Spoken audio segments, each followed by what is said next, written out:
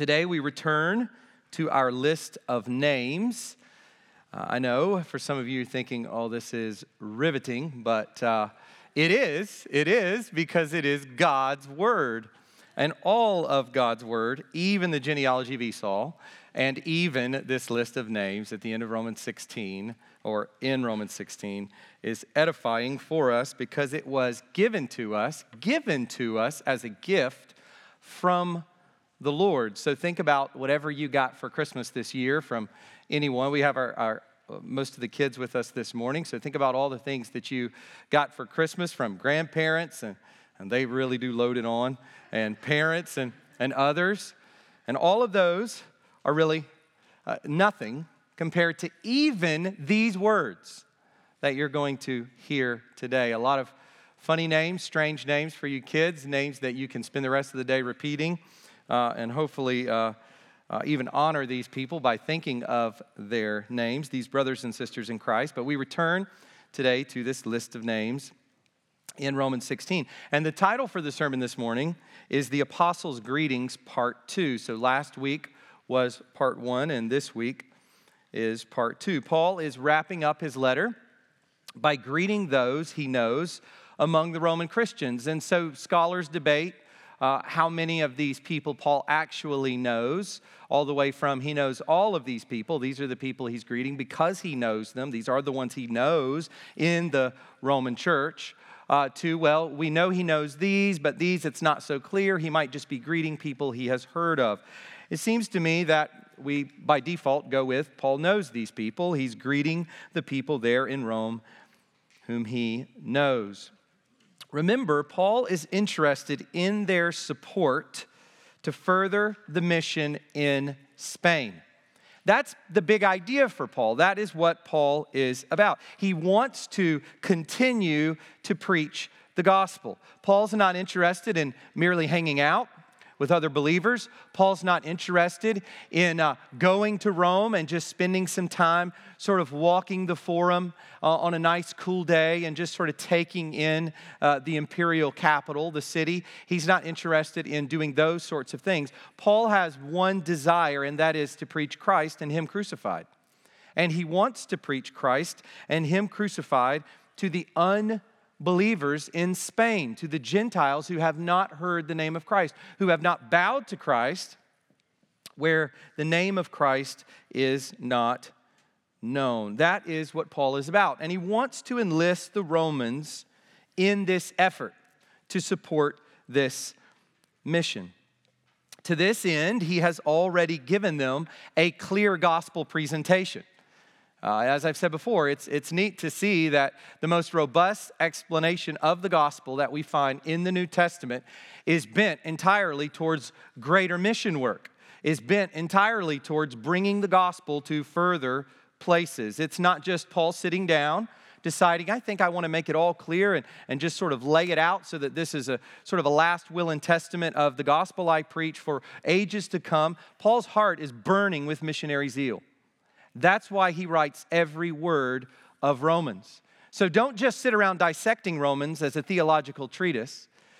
Do Romans, live Romans, and live the intent of Romans through spreading Christ's gospel. So Paul has already given them this clear gospel presentation. He's given them an explanation of why he has yet to visit them. Maybe they think Paul doesn't care about us. We're largely a Gentile church, and Paul hasn't been here all these years, and the apostle to the Gentiles has not come to Rome to spend time with us, to minister among us, and to do gospel work here. And so Paul explains why he has not done that yet, and along with that, he tells them of his great desire to do that he has been yearning, longing to do that for some time. And then he gives them a description of his travel plans. So explanation of his gospel, explanation of why he hasn't come, and then an explanation of his travel plans, what he is going to do in the future, what he plans to do by God's will, and that is to come to them and be helped by them on his mission to Spain. So he's already done all of this. Now, beginning in verse 3 of chapter 16, he gives them a list of names. And you ask the question, well, how does that relate to what he has already done? Well, he is listing his supporters in Rome. And we talked about this in group this week. It was said, Paul is name dropping, and we could think of it in that way, and there is a sense in which that's the case. But Paul is mentioning to the Roman believers, those believers in Rome who already support his mission, who already support the gospel he preaches, who are already a part of what he himself is about. Paul was a controversial figure.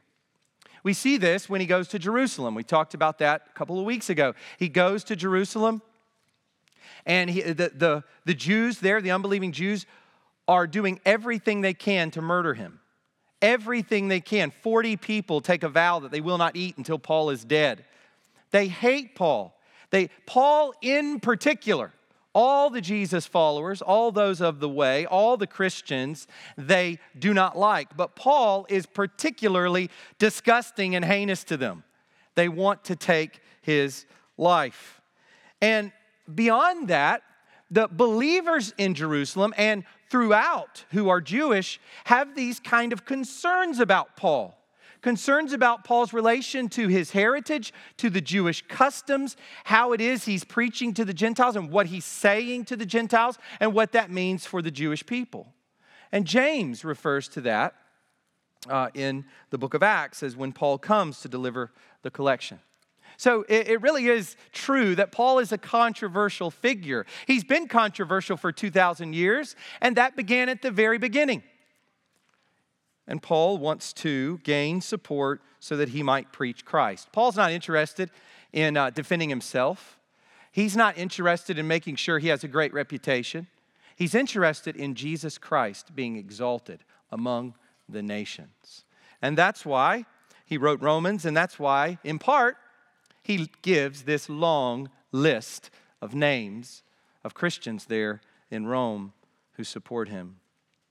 Last week, in part 1, we covered Paul's commendation of Phoebe and his greeting of the married couple Prisca and Aquila, or Priscilla and Aquila, and that was in verses 1 to 5. You guys can go ahead and put up the slide for the points today. So last week, we covered these first 2 points, Phoebe of Cenchreae, verses 1 to 2, and then Prisca and Aquila, verses 3 to 5. So let me just say a couple of words to orient us today on those individuals. First, Phoebe. Paul is writing in Corinth, and there is a wealthy benefactor named Phoebe, who is part of the church at Cenchreae. Now, the church at Cenchreae is about 8 miles away from Corinth, where Paul is writing. It's a port city. For whatever reason, this lady, Phoebe, is going to Rome. And Paul sends her with his letter and provides a little reference note. As I said last week, he provides a little endorsement of Phoebe at the end of his letter to the Romans. Little reference note. She is a true and helpful servant of her church, but also of many others, including Paul himself. She's been helpful all the way around. She's been serving within her local body, her local church there in Cenchreae, and she's been helping the missionary endeavors of Paul and then many others who are here unnamed.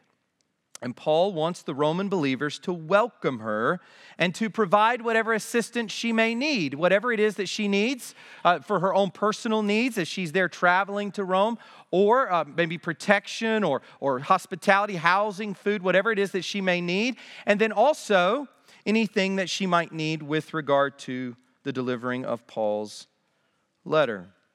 And then we looked at Prisca and Aquila. They have ministered alongside of Paul. They've had a front row seat to his ministry. They've been his fellow workers on the mission field, fellow missionaries of the apostle. They met Paul in Corinth as a fellow tent maker. They're tent makers. Paul is a tent maker. And they are fellow Jewish Christians. They ministered with him in Ephesus and even risked their lives for Paul. So who knows where and when and how many times they risked their lives for Paul, but they loved Paul enough to put their very own necks, as Paul puts it, their very own lives on the line to rescue him out of danger, to see to it that he lives on. And now, this couple, Prisca and Aquila, is back in Rome, where they were before the Emperor Claudius kicked all of the Jews out of the city in AD 49. Can you imagine that? We get a reference to that in Acts 18. We get a reference to that by the Roman historian Suetonius, that literally the Roman Emperor Claudius just kicks all the Jews out. Now, who knows how many that really meant left the city, and it was enticed, as we learned from Suetonius, it was enticed over a controversy over Christus. It was a controversy probably having to do with Christ, and so what did the emperor do? He just booted the Jews out in mass number. And Prisca and Aquila are part of this expulsion, and they have now come back to Rome. They have a church that meets in their house, and they are probably some of Paul's biggest supporters.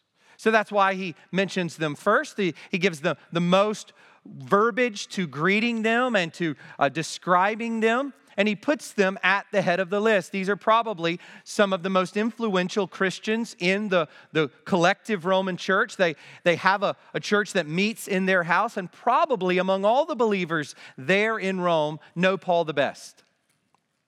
And so Paul mentions them. But Paul doesn't just want support from this couple or from the church that meets in their house. No, Paul wants unity among the Roman believers as a whole. He wants them to have unity among themselves. He could have just written to Prisca and Aquila, right? We get the letter of Philemon. It's a personal letter. He could have just written to Prisca and Aquila, said, hey, I'm going to dock in at your house, church, and then I'm going to get a little bit of support for my mission to Spain. That's not what Paul does. Paul is interested in the unity of all of the believers in the city of Rome, and also unity in their support of the apostolic mission to the Gentiles. So he doesn't stop there. He doesn't stop with Prisca and Aquila. He continues to greet other believers, many believers whom he knows in Rome. And so that leads us up to where we are today. Today we're going to look at the rest of this section, verses 5 to 15, and then verse 16. So two things to occupy our attention today up here on the screen: particular believers that he mentions there in verses 5 to 15, and then finally the public greetings that are offered there in verse 16. So that's what we're going to do today. We're going to look at these names, and we're going to see what the Lord, what implications there are coming out of these names, that we can understand why Paul is doing this, what Paul is saying, and then we can understand, what does this mean for us? What are we to take away from this list of individuals at the end of Paul's most famous letter? So if you would, please stand with me as we read God's word together. We're going to read chapter 16, verses 1 to 16.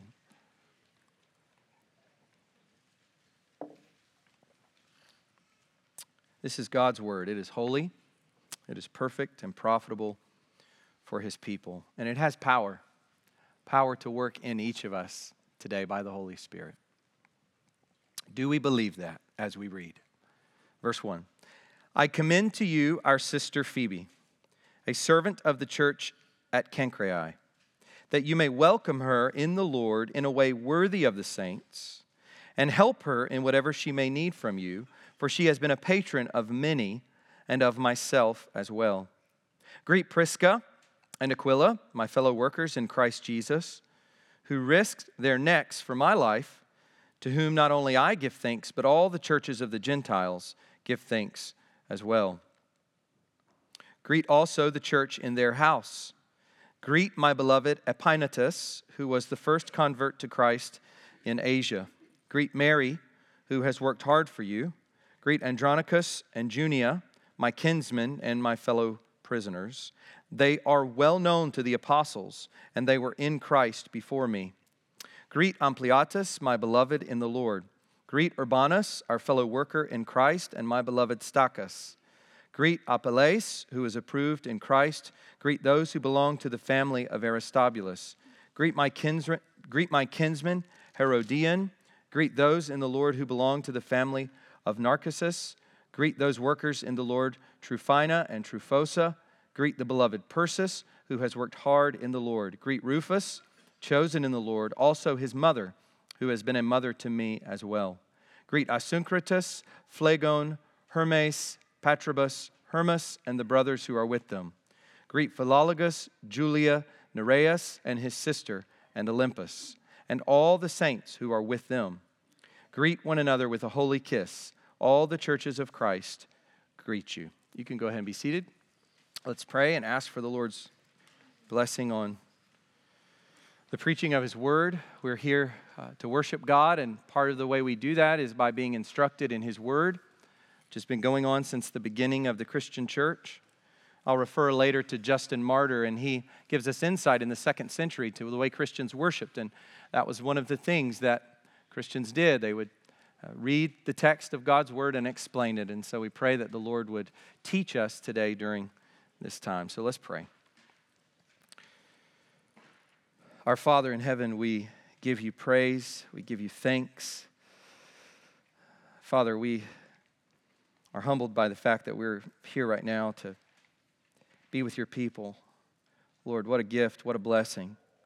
What a blessing to be able to have just one page of your word, even if it was this last page of Romans, to be able to draw strength and to draw comfort and reproof, reminders and charges, to draw all of these things out of your word here just in this page of Scripture.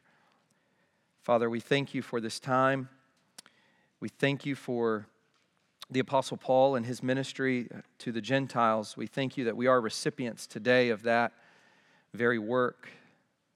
We pray, God, that we would be taught by the Apostle now as the Holy Spirit inspired him to write these words. Lord, we pray that we would be taught in accordance with your perfect will, that we would walk away from these words this morning understanding more of who you are, what your purposes are, and what it means to follow you, what it means to, as we read so many times in Genesis, to walk with God. Father, help us to walk with you. Lord, we ask that you would help us to see amidst all of the details what are the main things we need to get from this passage. We pray that our hearts would be kindled with fresh zeal because of our time here today. We thank you for what we've already heard, what we've already sung, what we've already said. Father, what a blessing to be together in a worship service with your people. Be with us now, we pray, by your Holy Spirit. Illuminate your word and show us how we are to live for King Jesus. We pray in Christ's name. Amen. So here we are at particular believers. Now we've already seen some particular believers, but as I said, Prisca and Aquila kind of deserve their own special mention there at the beginning, given the background there between them and the apostle. So in addition to Prisca and Aquila, verses 5 to 15 gives us a list of 24 names. It's incredible. That's a lot of people here mentioned. 24 names, and then other individuals who are not named, like the mother of Rufus or the sister of Nereus. 24 named people, and then others. What do we do with all of these names? What does this list tell us? It is interesting that there have been some scholars who have done quite extensive treatments on this passage because of its historical value, for helping us understand a lot about what's going on in the Roman Empire. I mean, this is a good, if you were a Roman historian, this here would be a nice piece of historical data, be a nice piece of historical evidence. We, of course, Christian scholars want to understand more about the makeup of the early church, and so this becomes very important for that. But what's interesting is when you read some of these things, there's a lot of sort of conjecture. You know, is it, well, we think this, we think that. This person may be referring to this well-known person. This person may just be a basic slave name, or what's going on here with the relation between these individuals. And so there's a lot of debate on this, but there is much that we can glean from this list. What are we to do with it? Well, we have to begin and really center everything on one giant observation. One giant observation that is like an umbrella over all of our smaller observations. So I want to keep our eyes on the giant observation, and then we can sort of fold into that lots of other little things that we see along the way. And this one giant observation is really two observations seen side by side.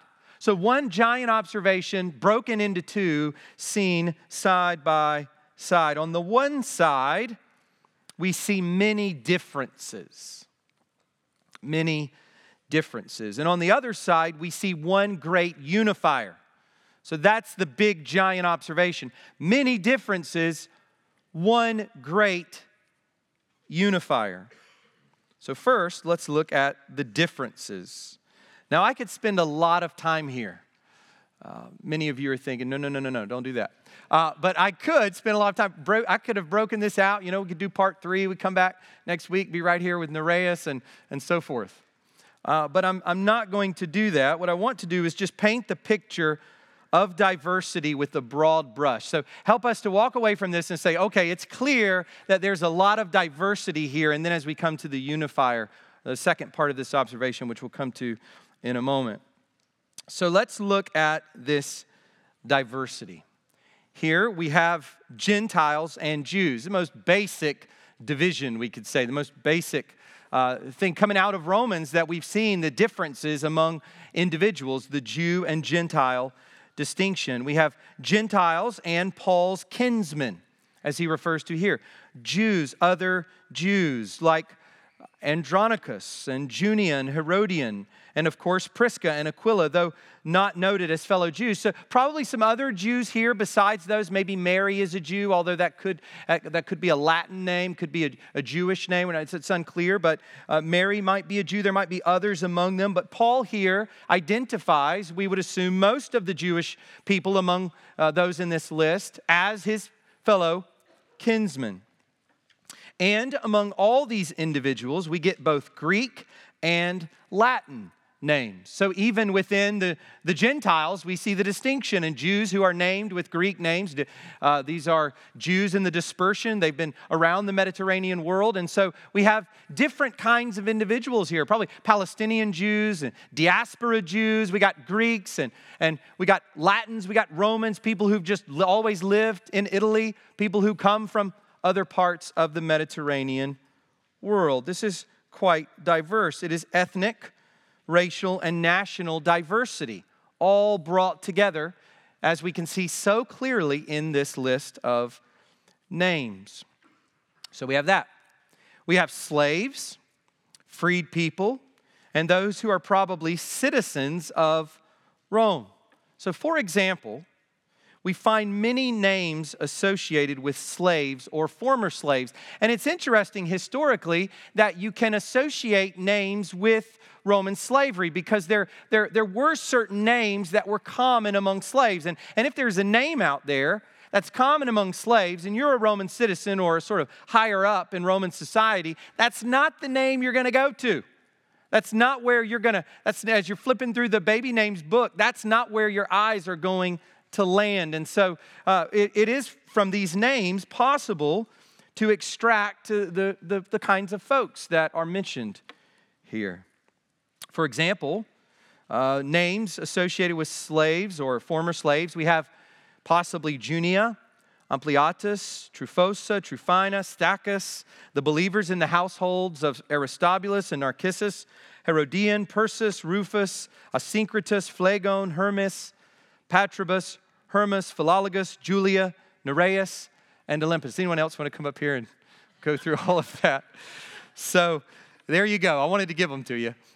Those are names that are associated with slaves or freed people. And this is really interesting how many are here. Aristobulus and Narcissus are likely the names of unbelieving heads of households.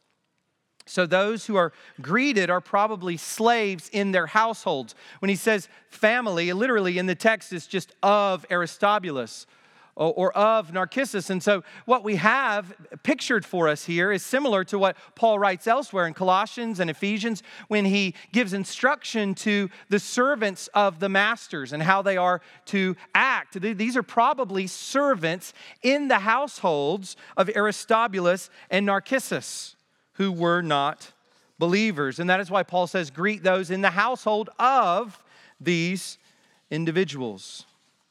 So let's just kind of pause for a second as we're considering these differences. What does this remind us of? Well, I think it reminds us of Paul's words to the Corinthians in 1 Corinthians chapter 1, verses 26 to 29. For consider your calling, brothers. You remember that? Not many of you were wise according to worldly standards. Not many were powerful. Not many were of noble birth. But God chose what is foolish in the world to shame the wise. God chose what is weak in the world to shame the strong.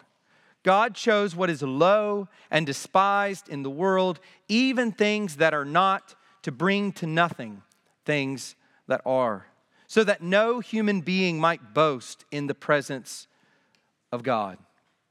What Paul says there in 1 Corinthians 1 is illustrated by these names in Romans 16, where, as I just read you, that long list, the majority of these people have no status. They are not high individuals on the socioeconomic scale. In the class structure of ancient Roman society, these people are at the bottom. They're exactly what Paul means in 1 Corinthians chapter 1. And it's important for us to see that the makeup of the early church was by God's design. I've recently been reading some sermons by the church father Augustine, and one of the things he keeps saying, it's very interesting, is the importance of humility. It's just such a big idea for him. And he constantly is going back to the fact that as Christians, we bear this identity of humility because we are people of the cross. We are people of the crucified Savior. Of course it is this way. Our Redeemer, the one who came into the world, left glory, became man, born in the most humble of circumstances, raised in the most humble of circumstances, pulling together disciples from the most humble of circumstances, and dying in the most humiliating way possible on a Roman cross. So of course it would be this way as God brings together the peoples in the early church, holding up this great and glorious truth of humility. Things like this just stamp out human pride. They take human pride, throw it on the ground, and trample it over and over and over again. And so if you've come here this morning puffed up, sure of yourself, patting yourself on the back, self-righteous in your dealings with others, just consider the way of the cross. Consider this identity of humility, evidenced by the very makeup of the early Christian church. As already indicated, as we move on, it appears that we have people who have traveled extensively throughout the empire, and others who have been settled as members of Roman households. Maybe people who have been living in Rome within a household as slaves. They've never left. They grew up there, and they've been there all along. And we know, of course, we have people who've traveled all over the place, as we talked earlier about Prisca and Aquila. We have men, women, family members, married couples. So, for example, 9 women are mentioned. And the majority of them referred to as co-laborers, as those who've worked hard in the Lord. Isn't that amazing? I mean, here we have in ancient society, ancient Roman society, this group. Think about it from an outsider looking in. This group, this religious group, this religious society to Romans and Greeks, maybe some sort of mystery religion or whatever it is to their eyes as they look in. It would have been an embarrassment to have so many women mentioned as key players.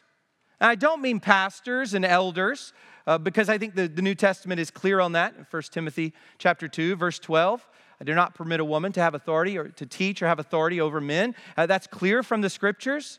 But nonetheless, what we find is the busyness, the energy, the zeal, the significance of women in the early church. We talked about that quite a bit last week. There's all sorts of people represented here, and we find women: Prisca, Mary, Junia, Tryphina, Tryphosa, Persis, Rufus's mother, Julia, and Nereus' sister. These are the women mentioned in this list. 9 of them. 1/3 or more than 1/3. We have people who go back to the very early days of the church, and others who have probably come to faith more recently. So these are old timers. And it's clear you have different ages, but people who go back to the early days of the Christian movement, of the Jesus movement, probably some who were there at the very beginning. Maybe they were at Pentecost when Peter was preaching, and they were among those who were converted, and they've been back. They've been in Rome. They're part of the early seed that God sowed there in Rome.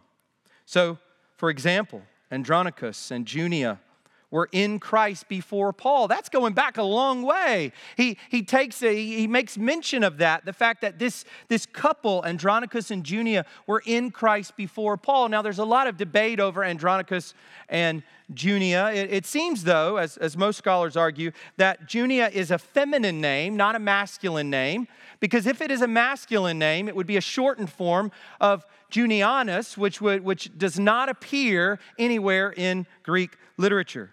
And so the evidence suggests that Junia is a female name and that Andronicus and Junia are probably a married couple. Now, the controversy begins to arise when we look at who these people are. Paul either describes them as well known to the apostles, which is what we have in the ESV, or outstanding among the apostles. And so those who would advocate for full participation in all areas of ministry, would advocate for women pastors and so forth, would point to a text like this and would say, look, Junia is a female, which I think is clear from the text, and she is also among the apostles. So they want to point to a text like this and say that this is a justification for having women pastors. Well, it's difficult to determine which of these is the case. Are they outstanding among the apostles or well known to the apostles?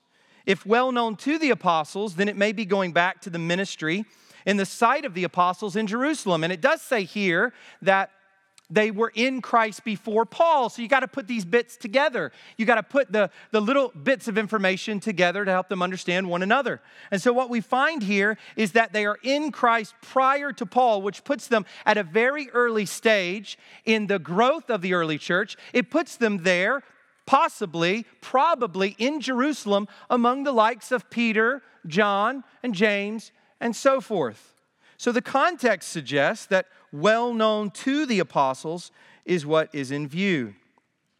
The Greek, as it's worded, leans slightly in the other direction, that they are referred to as those among the apostles. But even if that's the case, it's not a problem, because Paul would not be here calling them apostles in the capital A sense, whether we're talking about the 12 or James, Paul, and Barnabas on the next level down, or, well, not really on the next level down, but on those capital A apostles. But Paul would be referring to small a apostles, messengers, missionaries, just as he does in 2 Corinthians chapter 8, verse 23.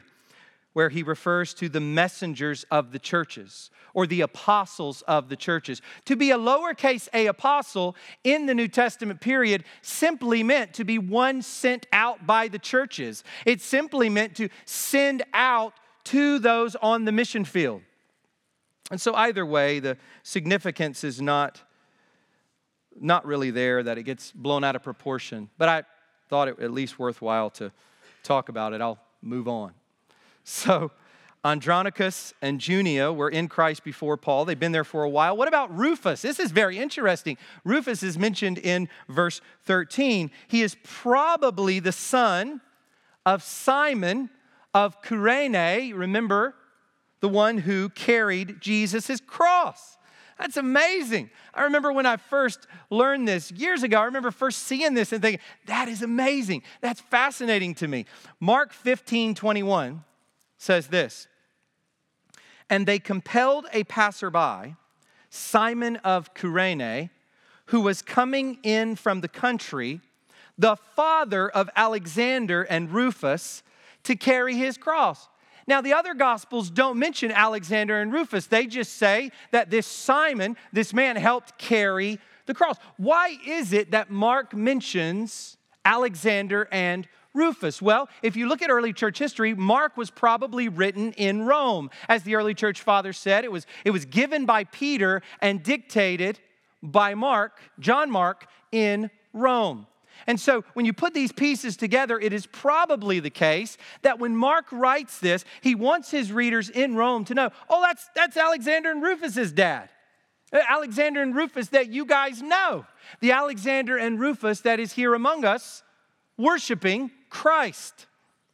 And so I think it is quite probable that when Paul greets Rufus, he is greeting one of the two sons of the man who carried the Lord Jesus' cross. It's just really fascinating. And then, of course, we get Epaenetus, the first one mentioned in verse 5.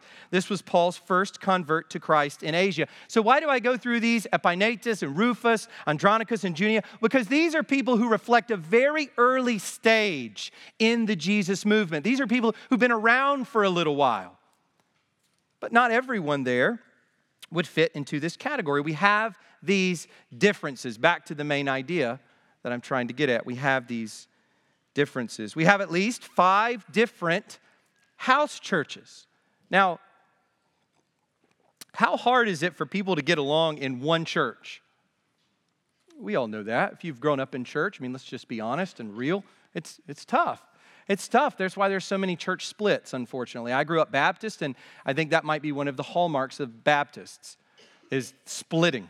Church splits, just split. It's almost like you have to get to a certain point, and everyone just looks around at each other and says, well, we got to split this thing up.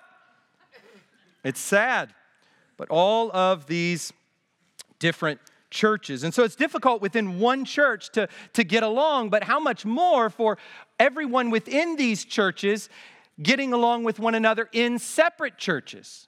How many more differences might emerge among these separate house churches that are all part of this capital R Roman church there in, or capital C Roman church there in the city? Well, we have 5, at least 5 churches here mentioned. Verse 5, the church that meets in Prisca and Aquila's house. Verse 10, the household of Aristobulus. Verse 11, the household of Narcissus. Verse 14, Asyncritus, Phlegon, Hermes, Patrobas, Hermas, and the brothers who are with them. And then verse 15, Philologus, Julia, Nereus, and his sister, and Olympus, and all the saints who are with them. These are at least 5 different assemblies. These are 5 different gatherings. And as commentators have noted, there may be others when you look at all of these names and how they relate to one another. There are at least 5 churches represented here in this list. Interestingly, 2 well-known men, Aristobulus, the grandson of Herod the Great, and Narcissus, were both closely connected to the emperor Claudius. They were both dead by the time Romans was written, and so these households were probably part of the imperial household. Aristobulus and Narcissus, probably households that have been folded into Caesar's household.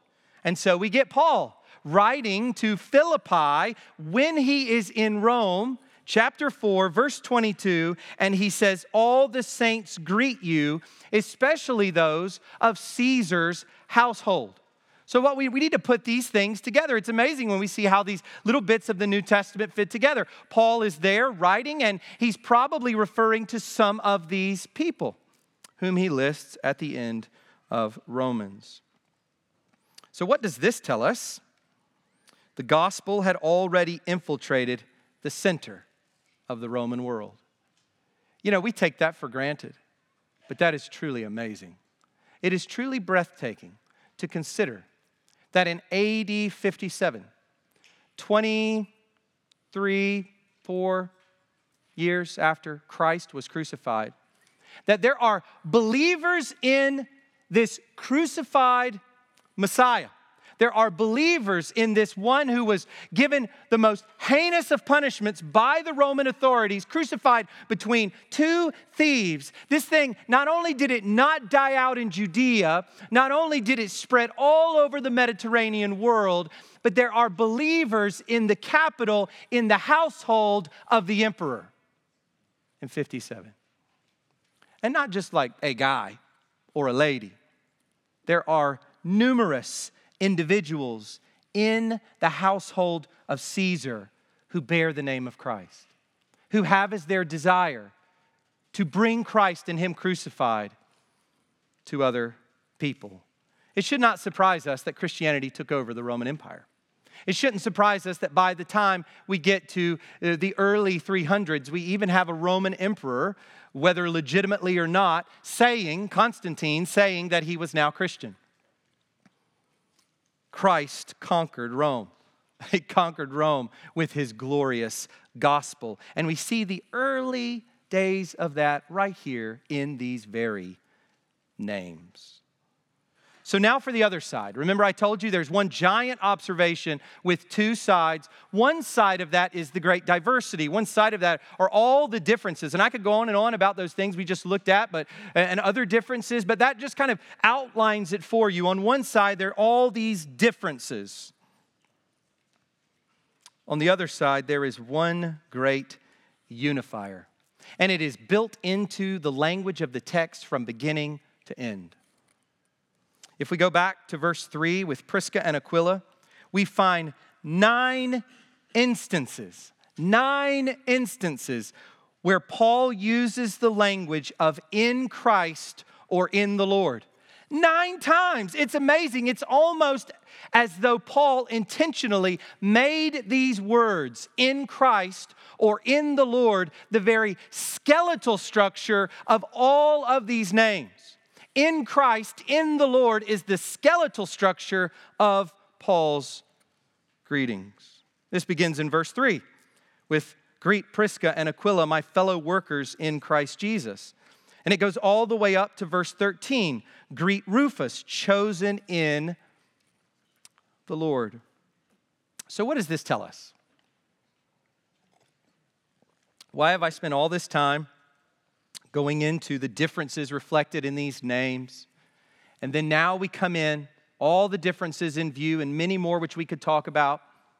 And we just see this one unifier in Christ Jesus.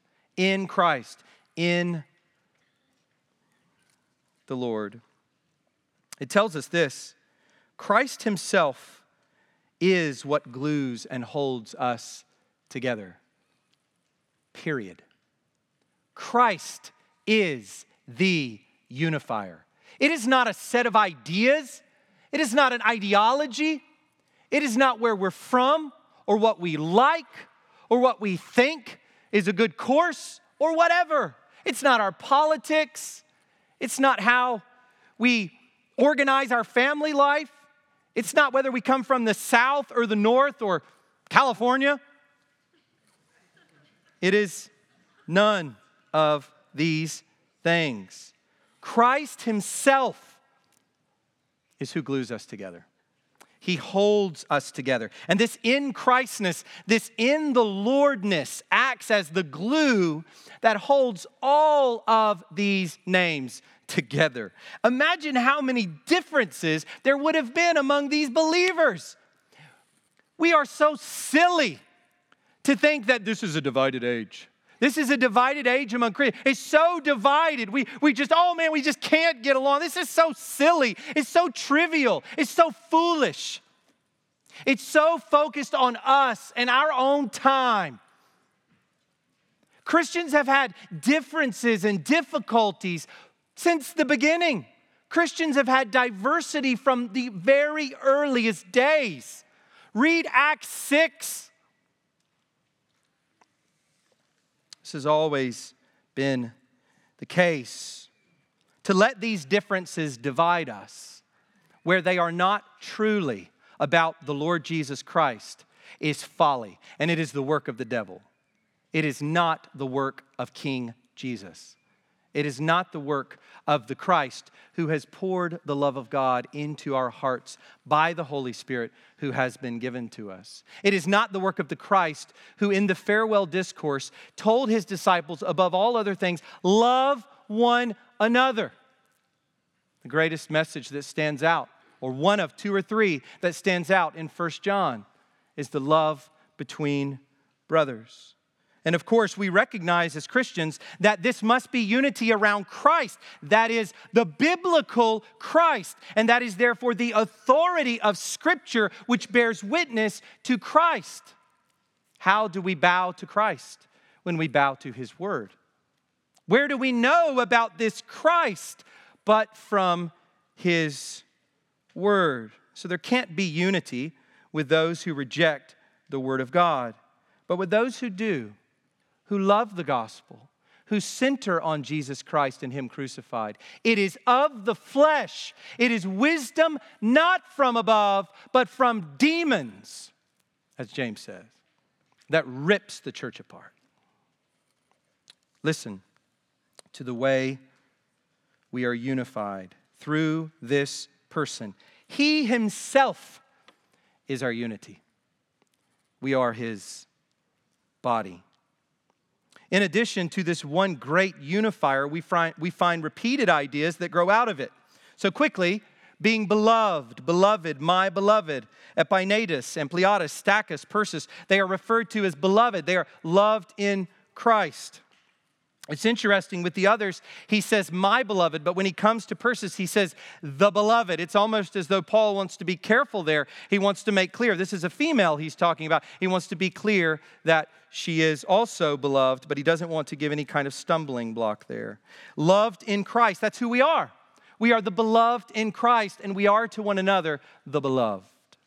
Being fellow workers or hard workers in the gospel. A major theme throughout these verses. Mary, Urbanus, Tryphina, Tryphosa, and Persis. Unity in a common goal of spreading Christ and Him crucified. We are to be hard workers. You know, divisions within the church typically erupt where there is idleness. Where there's idleness. People just sitting around, bored. Nothing to do. So they got to create a controversy or two.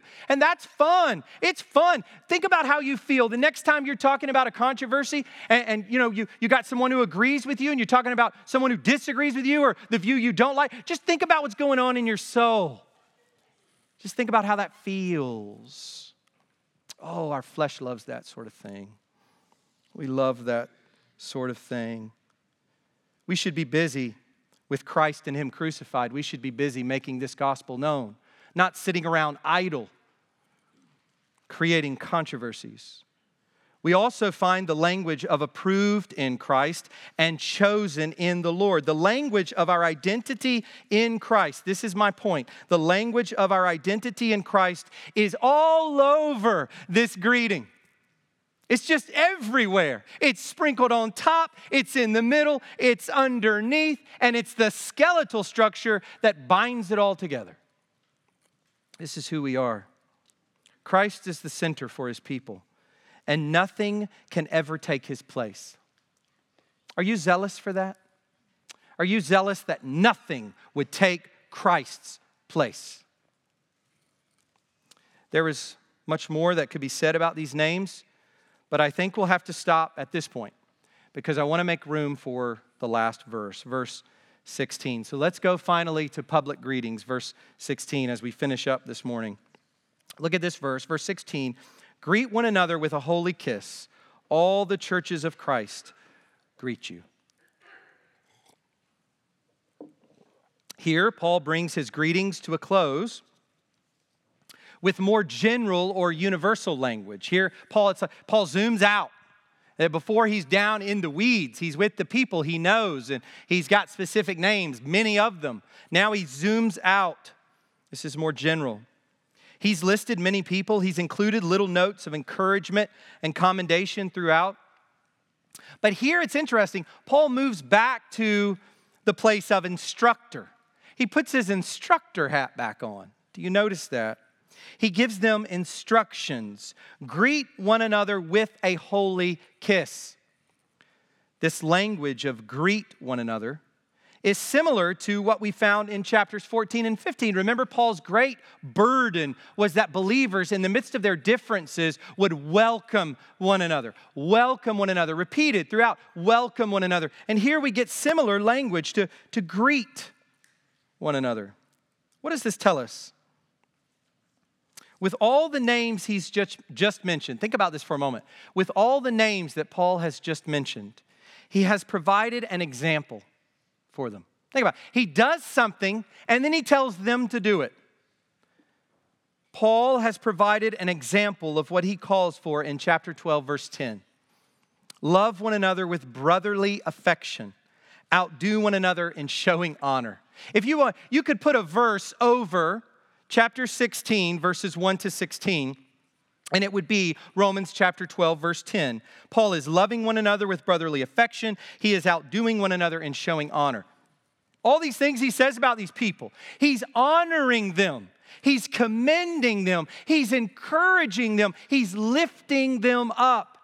And he's embracing them warmly with his words. Whatever differences they may have, the apostle is calling the believers in Rome across the house churches, across all this diversity. He is calling them to greet one another as he has just greeted them, with all the warmth and familial affection of the family of God. But he doesn't just say greet one another. He says do it with a holy kiss. We did not have that as a part of our service so far this morning.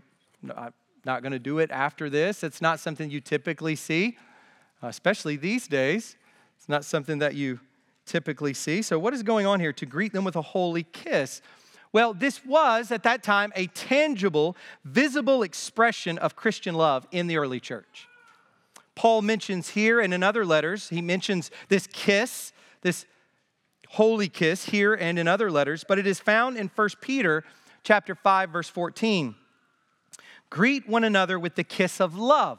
That's the way Peter refers to it, as the kiss of love. So Paul calls it a holy kiss, drawing attention to the fact that there is absolutely nothing erotic or sexual about it. And that was important because you imagine, we hear stories and stuff, things that develop within churches among Christians. Paul wants to make very clear, this is a holy kiss. This is in the Lord kiss. This is a kiss that has only in view fellowship in Christ. It's holy. And Peter calls it the kiss of love, reminding his readers that it is an expression of the love that God has given us for one another. We also see it mentioned in the 2nd century. I said this earlier referring to Justin Martyr. I mentioned him. This is what he describes in the middle of the 2nd century. Have you ever wondered, maybe you're not really a history person. I've always been a history person since I was a little kid. And so it fascinates me to think, I've thought this for years, what happened after the apostles? Like, how did everything go down? We wonder, what's that period like as soon as the last apostle dies? After John and 1st, 2nd, 3rd John and Revelation is written. And John dies, the last apostle to die. What happens as they go into the 2nd century? A fascinating period of church history. Well, right in the middle of that 2nd century, you get Justin Martyr, who wrote this: on finishing the prayers, we greet each other with a kiss. And so that practice had stayed in the church up until that point. Such expressions were common in the ancient world, but especially among the Jews. Kissing on the forehead and the cheek, it was a symbol of family bond. Let me just say, this reminds us of something very important. Christians are family. Really? Oh yeah, that's nice. That's just so sweet. That sounds really nice. But then we walk away and we just forget about it. No, it's real. It's real. It's true. It's true. Not in a way that overturns our earthly families, our physical families, our families that we are a part of, whether believers or not, but in a way that adds to that and adds to that eternally. That we are part of a family. When we relate to each other, when we talk about each other behind backs, when we think ill thoughts of one another, we're doing that to sisters and brothers. We're family. How we express this love will differ from culture to culture. But we don't get to merely leave it in our hearts. That's what I want you to get from this kiss of peace, this kiss of love, this holy kiss. I'm not saying we got to start doing the kiss in our corporate worship service or anything like that. But what we do need to extract from this, by way of implication, is this. We don't get to, as Christians, just keep love down in our hearts. It's not a warm and fuzzy thing we feel and we think about it in the abstract. There are physical, real, bodily ways that we express our love for one another. And if not kisses, then other things. But it's physical. It's concrete. People can feel it. People can know it. They can sense it. They can see it. It needs to show up on the outside and not just be tucked away in your heart. Paul concludes his greetings with these words: all the churches of Christ greet you. Here he brings the universal church of Christ together. This is amazing language. We skip over this stuff, but all the churches that Paul has been ministering to in the East are brought into view, reminding the Romans that they too are part of this larger mission, this larger family. Paul's gathering up big, wide open arms, and he's gathering up all the believers in the Mediterranean world into one solidarity. Just as the churches in the East have supported Paul, back to the mission, so too should the Romans. And Paul has representatives from the churches with him who are literally sending their greetings. You imagine believers as he's writing in Corinth, he's writing Romans, and there's believers there who are going to go with him to Jerusalem, who are going to go out with him, and they're saying, hey, greet them for me. Tell them I said hello in the Lord, right? Greetings literally coming from these brothers and sisters. This is a little tiny picture of that one great gathering in heaven around the throne of God. Think about it. These verses we just skip over. It's a little picture, a little anticipator of what we're going to have gathered as one church, one bride of Christ forever. But also, notice this. Paul refers to them as the churches of Christ. The churches of Christ. Now, I need to say this clearly. We don't just get to belong to the church of Christ. We don't just get to belong to the church of Christ. We're not saved and introduced into the Christian life to simply belong to the church of Christ. We need to belong to one of the churches of Christ. Not just a general, vague, parachurch, universal thing. What does that even look like? What does that even look like? There are churches of Christ. Four Corners Church is one of them. Other churches that we closely align with, like Faith Bible or East Point Church, other churches, they are individual expressions of Christ's kingdom on earth. They are churches. We are a church. Don't just belong to the universal church. I'm going to say it again as I did last week. If you've been attending for a long time, let me give you a good, healthy nudge. At the very beginning of this passage, we saw Phoebe. She's part of the church at Kincrayi. Not just the big thing, but the little c. And then at the end of this passage, we see the very same thing. Multiple assemblies, multiple gatherings, multiple local churches. So let me just encourage you, if you've been attending for a while, please consider joining a church. And if it's this one, join this one. But if it's not, join a church. Come up under the authority and leadership of its elders. Commit yourself to that people of God Partner with them in the spread of Christ's gospel. Be on mission with them, as Paul is calling these believers all over to be on mission with him. Let's pray. Thank you, Father, for your word this morning. Thank you for these truths that we get out of a list of names. We pray that you would help us, above all, to know and to live the truth that Jesus Christ is our one great unifier. And throughout history and throughout many, many differences, he stands as the one who holds us together as his body. We praise you for him. We praise you for one another. What a joy it is to belong to your church and to belong to this local church and to have brothers and sisters in Christ. We praise you for this gift, Father. And we pray that you would be with us now as we commune together with you as one local church. In Christ's name, amen.